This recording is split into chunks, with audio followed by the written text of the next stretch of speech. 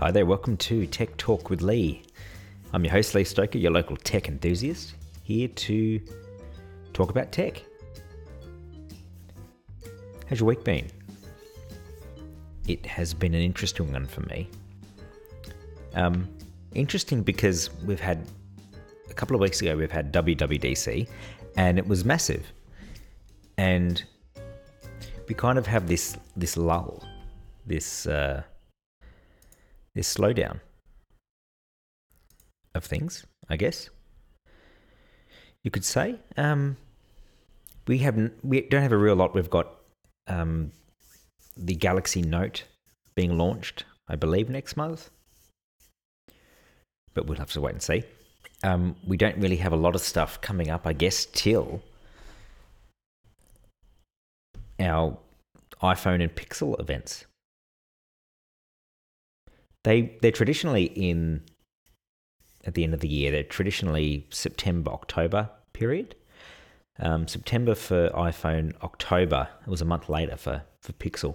Google wanted to give themselves a bit of daylight between the iPhone launch and the Pixel launch. Not a bad move, if you ask me. Did anyone ask me? I don't know. So, what have we got here? We haven't got a lot of stuff. In other words, we don't have a lot of stuff to talk about this week. So we'll probably have a shorter podcast. We're up to episode 3. Number 3. Still here. So let's get right into it with what I consider the tech news to talk about. Let's go. Okay, so Xbox Series X first-party game showcase is coming on July 23rd. So we saw what the PlayStation had to offer a week ago, maybe. Time has stood still in the time of Corona, unfortunately. So it looks like, Xbox have tweeted out that there's an Xbox game showcase July 23rd, 9 a.m. Pacific time. So that's going to be interesting. So apparently, we're going to see what the new Xbox has to offer. Exciting times. I think I'm an Xbox guy. Young fella has a PlayStation. But I've always enjoyed the Xbox more than the PlayStation for whatever reason. I'm not sure why. But it initially began with the controller. I still think the Xbox controller is superior. Don't hate at me. Don't jump onto your socials and have a go. But I think it's a superior controller. Read into that however you want. Anyway, so Xbox is announcing their game showcase.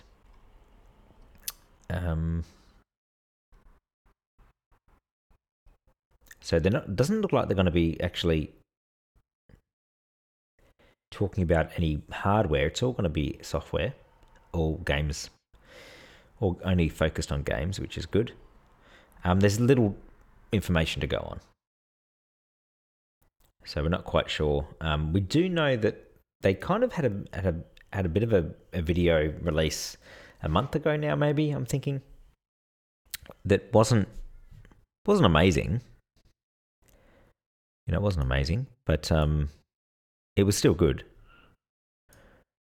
And we'll see now, I guess, some gameplay footage, which is what we really want, a bit of gameplay footage. So I look forward to that. When that pops out, when it happens, I'll let you know. Okay, number 2. There's a new app out on iPhone called Focus Live. So those that have a newish iPhone or a Pixel, but it's specifically for iPhone, have probably seen or used portrait mode for photos. So it adds this adds depth of field to your photos. So it kind of looks like you're taking it with a high-end digital camera. The bokeh effect, they call it. So essentially it keeps the focus of the image in focus and blurs out the background. Very cool. And it's Pixel and iPhone are kind of the leaders in this department. They've done a really good job at displaying it at working, and you can see it live on the iPhone. On the Pixel, it's post taking of the photo that then apply their filters. It depends on what camp you're in and what you prefer, what the eye prefers to see. I really like what the Pixel produces for the portrait mode, but iPhone is no slouch either. And the fact that you can see it as in a demo before you take the photo kind of allows you to get it right. It still does post-processing to the photo afterwards, but it is does a great job. Does get some really nice photos. So that's, anyway, this new app out on iPhone is now available, called Focus Live. It adds the functionality to shoot wide aperture photos with the bokeh effect on the iPhone.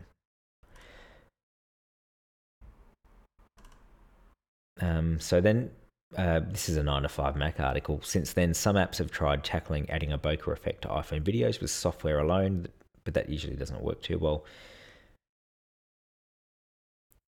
So it's been about 4 years, believe it or not, since portrait mode arrived on the phone. So Focus Alive allows you to shoot the wide aperture with bokeh effect video for iPhones on dual cameras, triple camera, and the front Face ID camera.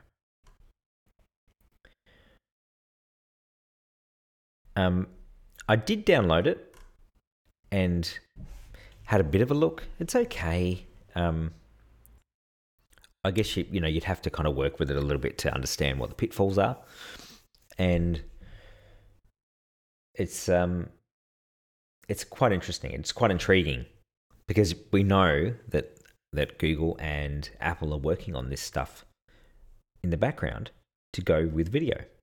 They want the phone, the iPhone, or the Pixel to replace the digital camera. It never will officially. It never. You can do so much more on a digital camera than you can on any mobile device, of course. But it's really intriguing to see how close they can get. Because at the end of the day, if we're just taking our photo and video, sharing it to social media, who cares? It's not going to be up at the movies if they ever open again. It's not going to be there, right? So 80% of the way is all the way these days. If they can get close enough, they can do a good enough job. Again, I'd quickly used it. It wasn't that promising for me, but if you've got if you probably got a tripod, it probably would probably work better. I noticed as I moved it around, it was kind of having issues using the bokeh effect and bringing it into play with edges and things, which is obviously where the issue is going to be. Anyway, it's available now on the App Store. It's free.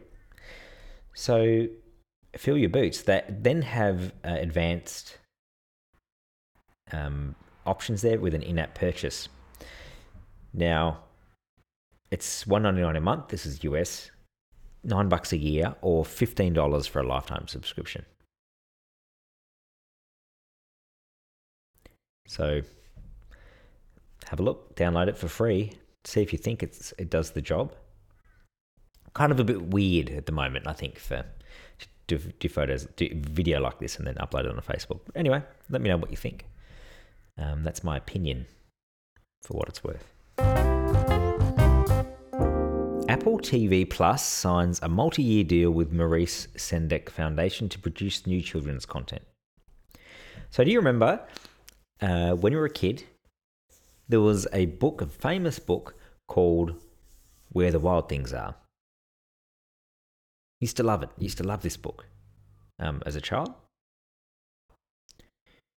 So it looks like Apple TV Plus have bought the rights to turn it into a series. There was a movie adaptation. It was done quite a few years ago now, 2009. They did a live action. And I never saw it.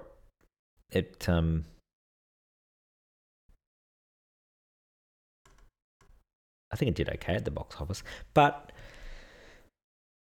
either way, Apple have signed a deal to then utilize the story, artwork, etc. Be interesting. See what they can come up with. Apple TV Plus, I used it twice maybe since I've had it, which was October. There is so much content out there at the moment. You know, just in Australia here, we've got Netflix, we've got Stan, we've got Binge, we've got Amazon Prime, we've got, what else have I missed? The sports stuff, KO. There's a Channel 10 offering, 10 Play or whatever they call it. There's heaps. There's so much there's more shows than time at the moment. So I've spoken about this in the past before. Apple TV Plus is only going to be doing original content. We'll see how long that lasts. So apparently they're in talks with major studios to bring in some additional content, TV shows and movies and things. Let's hope they can do it. It's got an excellent interface on Apple TV. It is really schmick, like all the stuff that Apple does. But the content, like the web, we've been saying on the web for years, content is king, and it's the same on TV. Okay, so we've got a limited amount of time to watch a limited amount of shows. Some of that gets carved up into multiple bits of types of content that we want to consume, right? So whether it's web-based, if it is going to be on TV or a streaming service, I've got so much time that I want to allow for documentaries, so much time for TV, regular sitcoms, so much time, etc. There's only so much time that Apple have to grab your attention. So on that, this Friday, one big budget film that Apple bought is going to be released on Apple TV Plus as an exclusive. The World War II drama Greyhound, starring and producing, I think, is Tom Hanks.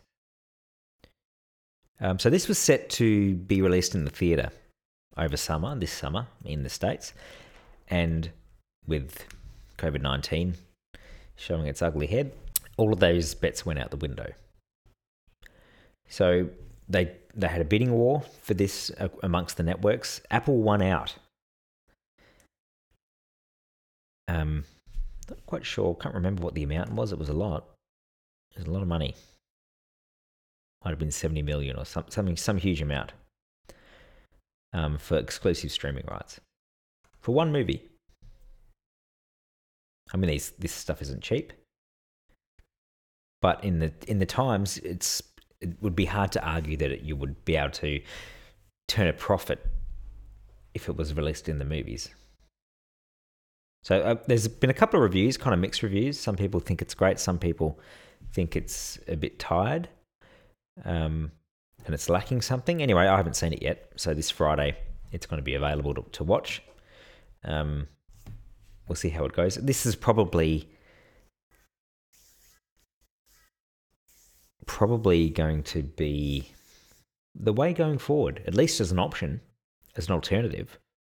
You know, if America can't get this virus sort of sorted out as far as it being passed around, this is going to be the way forward for a while. And who knows, maybe it was probably heading this way anyway. It just was turned up to 11. The next version of Chrome could remove a major source of battery drain, according to Gizmodo Australia. So Chrome is a resource hog. Everyone knows it. Anyone that knows anything about this stuff agrees. If you're running a laptop and you're running Chrome on its own battery, it kills it. It really does. It just seems to, even if you're trying to do multiple things on Chrome and running other apps at the same time, you see the fan does normally kick in when you run a laptop, and it takes up a lot of resources. So apparently there is a future update that is going to give you up to 2 hours of more battery life if you use it on mobile. So it looks like what they're changing, which will be Chrome 86 version 86, is a new feature that limits the JavaScript timer wake-ups for background websites to just once a minute. So Safari already do this if you use Safari, and that's why I'm assuming it attributes to the great battery life. So Chrome reviewed the data showing that users don't really benefit from Chrome tracking changes to websites in the background more than once a minute. So they're reducing the frequency of the JavaScript wake-ups to improve the battery drain. So what does it do when you look at what a JavaScript wake-up does? It's checking the current layout of the website, managing trackers, or looking at ads.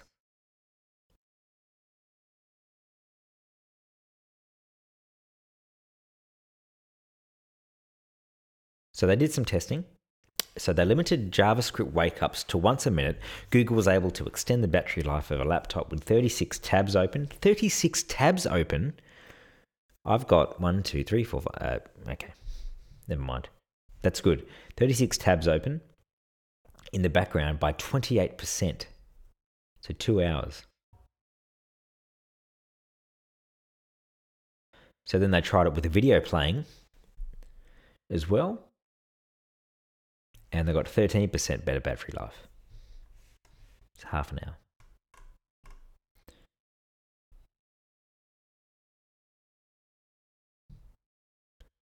So the current version of Chrome, when one web page executes a JavaScript wake-up, it can cause every background tab to perform a wake-up check. So if you've got 36 tabs open, one kicks off, the whole lot of them go. So that's good. That should improve things, as well as on mobile too. We'll see how that runs. One of the greatest games of all time is coming to mobile. I'm addicted to this game. Okay, so the game I'm talking about is MudRunner. There's 2 versions of it out on console and PC. MudRunner and SnowRunner. So what this is a game that essentially puts you in the driving seat of a truck driver that is trying to transport goods over a particularly hard to access and muddy kind of landscape. Sounds exciting, no? No. Anyway, I'm addicted to this game. I can't stop playing the bloody thing. But it is now going to be released on mobile. So if you've got Android or iPhone, July 15th, which is next weekish, you will be able to play MudRunner. Now, I've already pre-bought it, so pre-ordered it. I've got problems. Anyway, I don't have to get kicked off the console anymore because I can play it while I'm sitting on the toilet. Fantastic.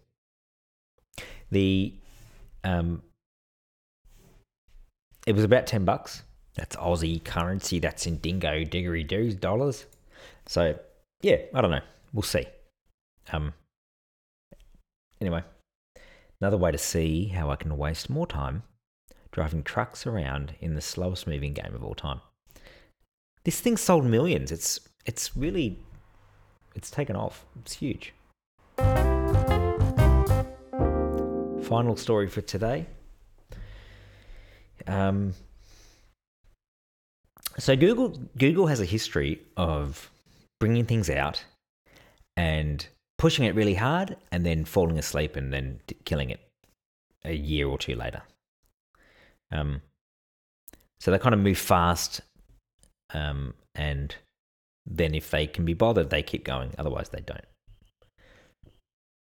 When it comes to Google Apps on iOS, it's had a kind of a checkered history. So you might remember, if you had one of the first iPhones, that YouTube used to be an app built into the iPhone. It was pre-installed. It was there. That was pre-App Store, and then once they pulled it off there and converted it into, once the App Store came along, they converted it into an app that you could download, and it was removed as the default install. There was a whole heap of nasty stuff that went on between Google and Apple, mainly because Google was behind Android, and then there was the whole Samsung copying iPhone type thing. That seems like a lifetime ago now. Anyway, it did happen. And anyway, so the history of Google Apps on iOS, so whether it's iPad or iPhone, has been kind of weird. It's been a weird history. They do them, but it's like that's just the bare basics of what they have to do. Even though, I mean, I don't know the stats, but there are a hell of a lot of people that use the Google Apps on iOS. They just are. There's heaps. So they've had the Gmail app, which is Google's Gmail email client and service, which is free, or there's a paid version. This has been running on iOS for years and years and years. I use it myself, and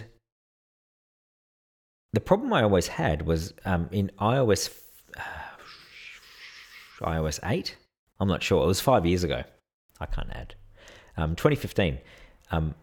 The iPad brought in functionality into the operating system called split screen. So you could have two apps next to each other. Very cool, really useful for those multitaskers that are kind of having maybe a browser open on one side and note taking on the other side, or if you've got email on one side and a document on the other side, or a to-do app or whatever. Whole heap of different scenarios. But basically, you could split the screen in half and have two different apps running at the same time. Very cool feature.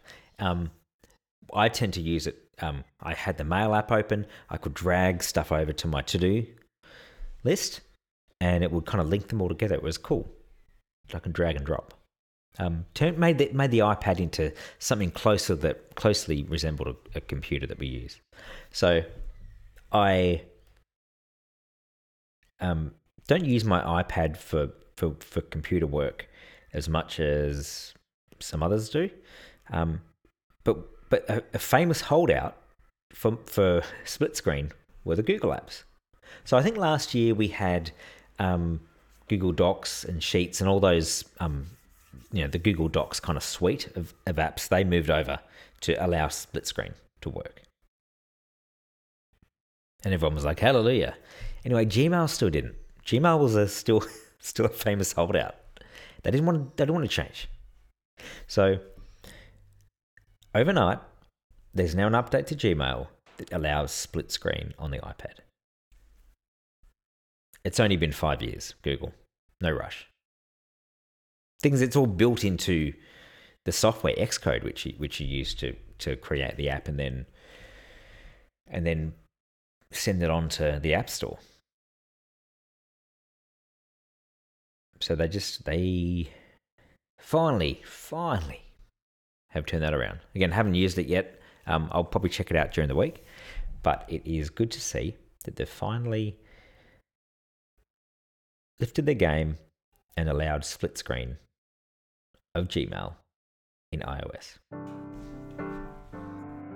So that's it for today. Thanks for listening.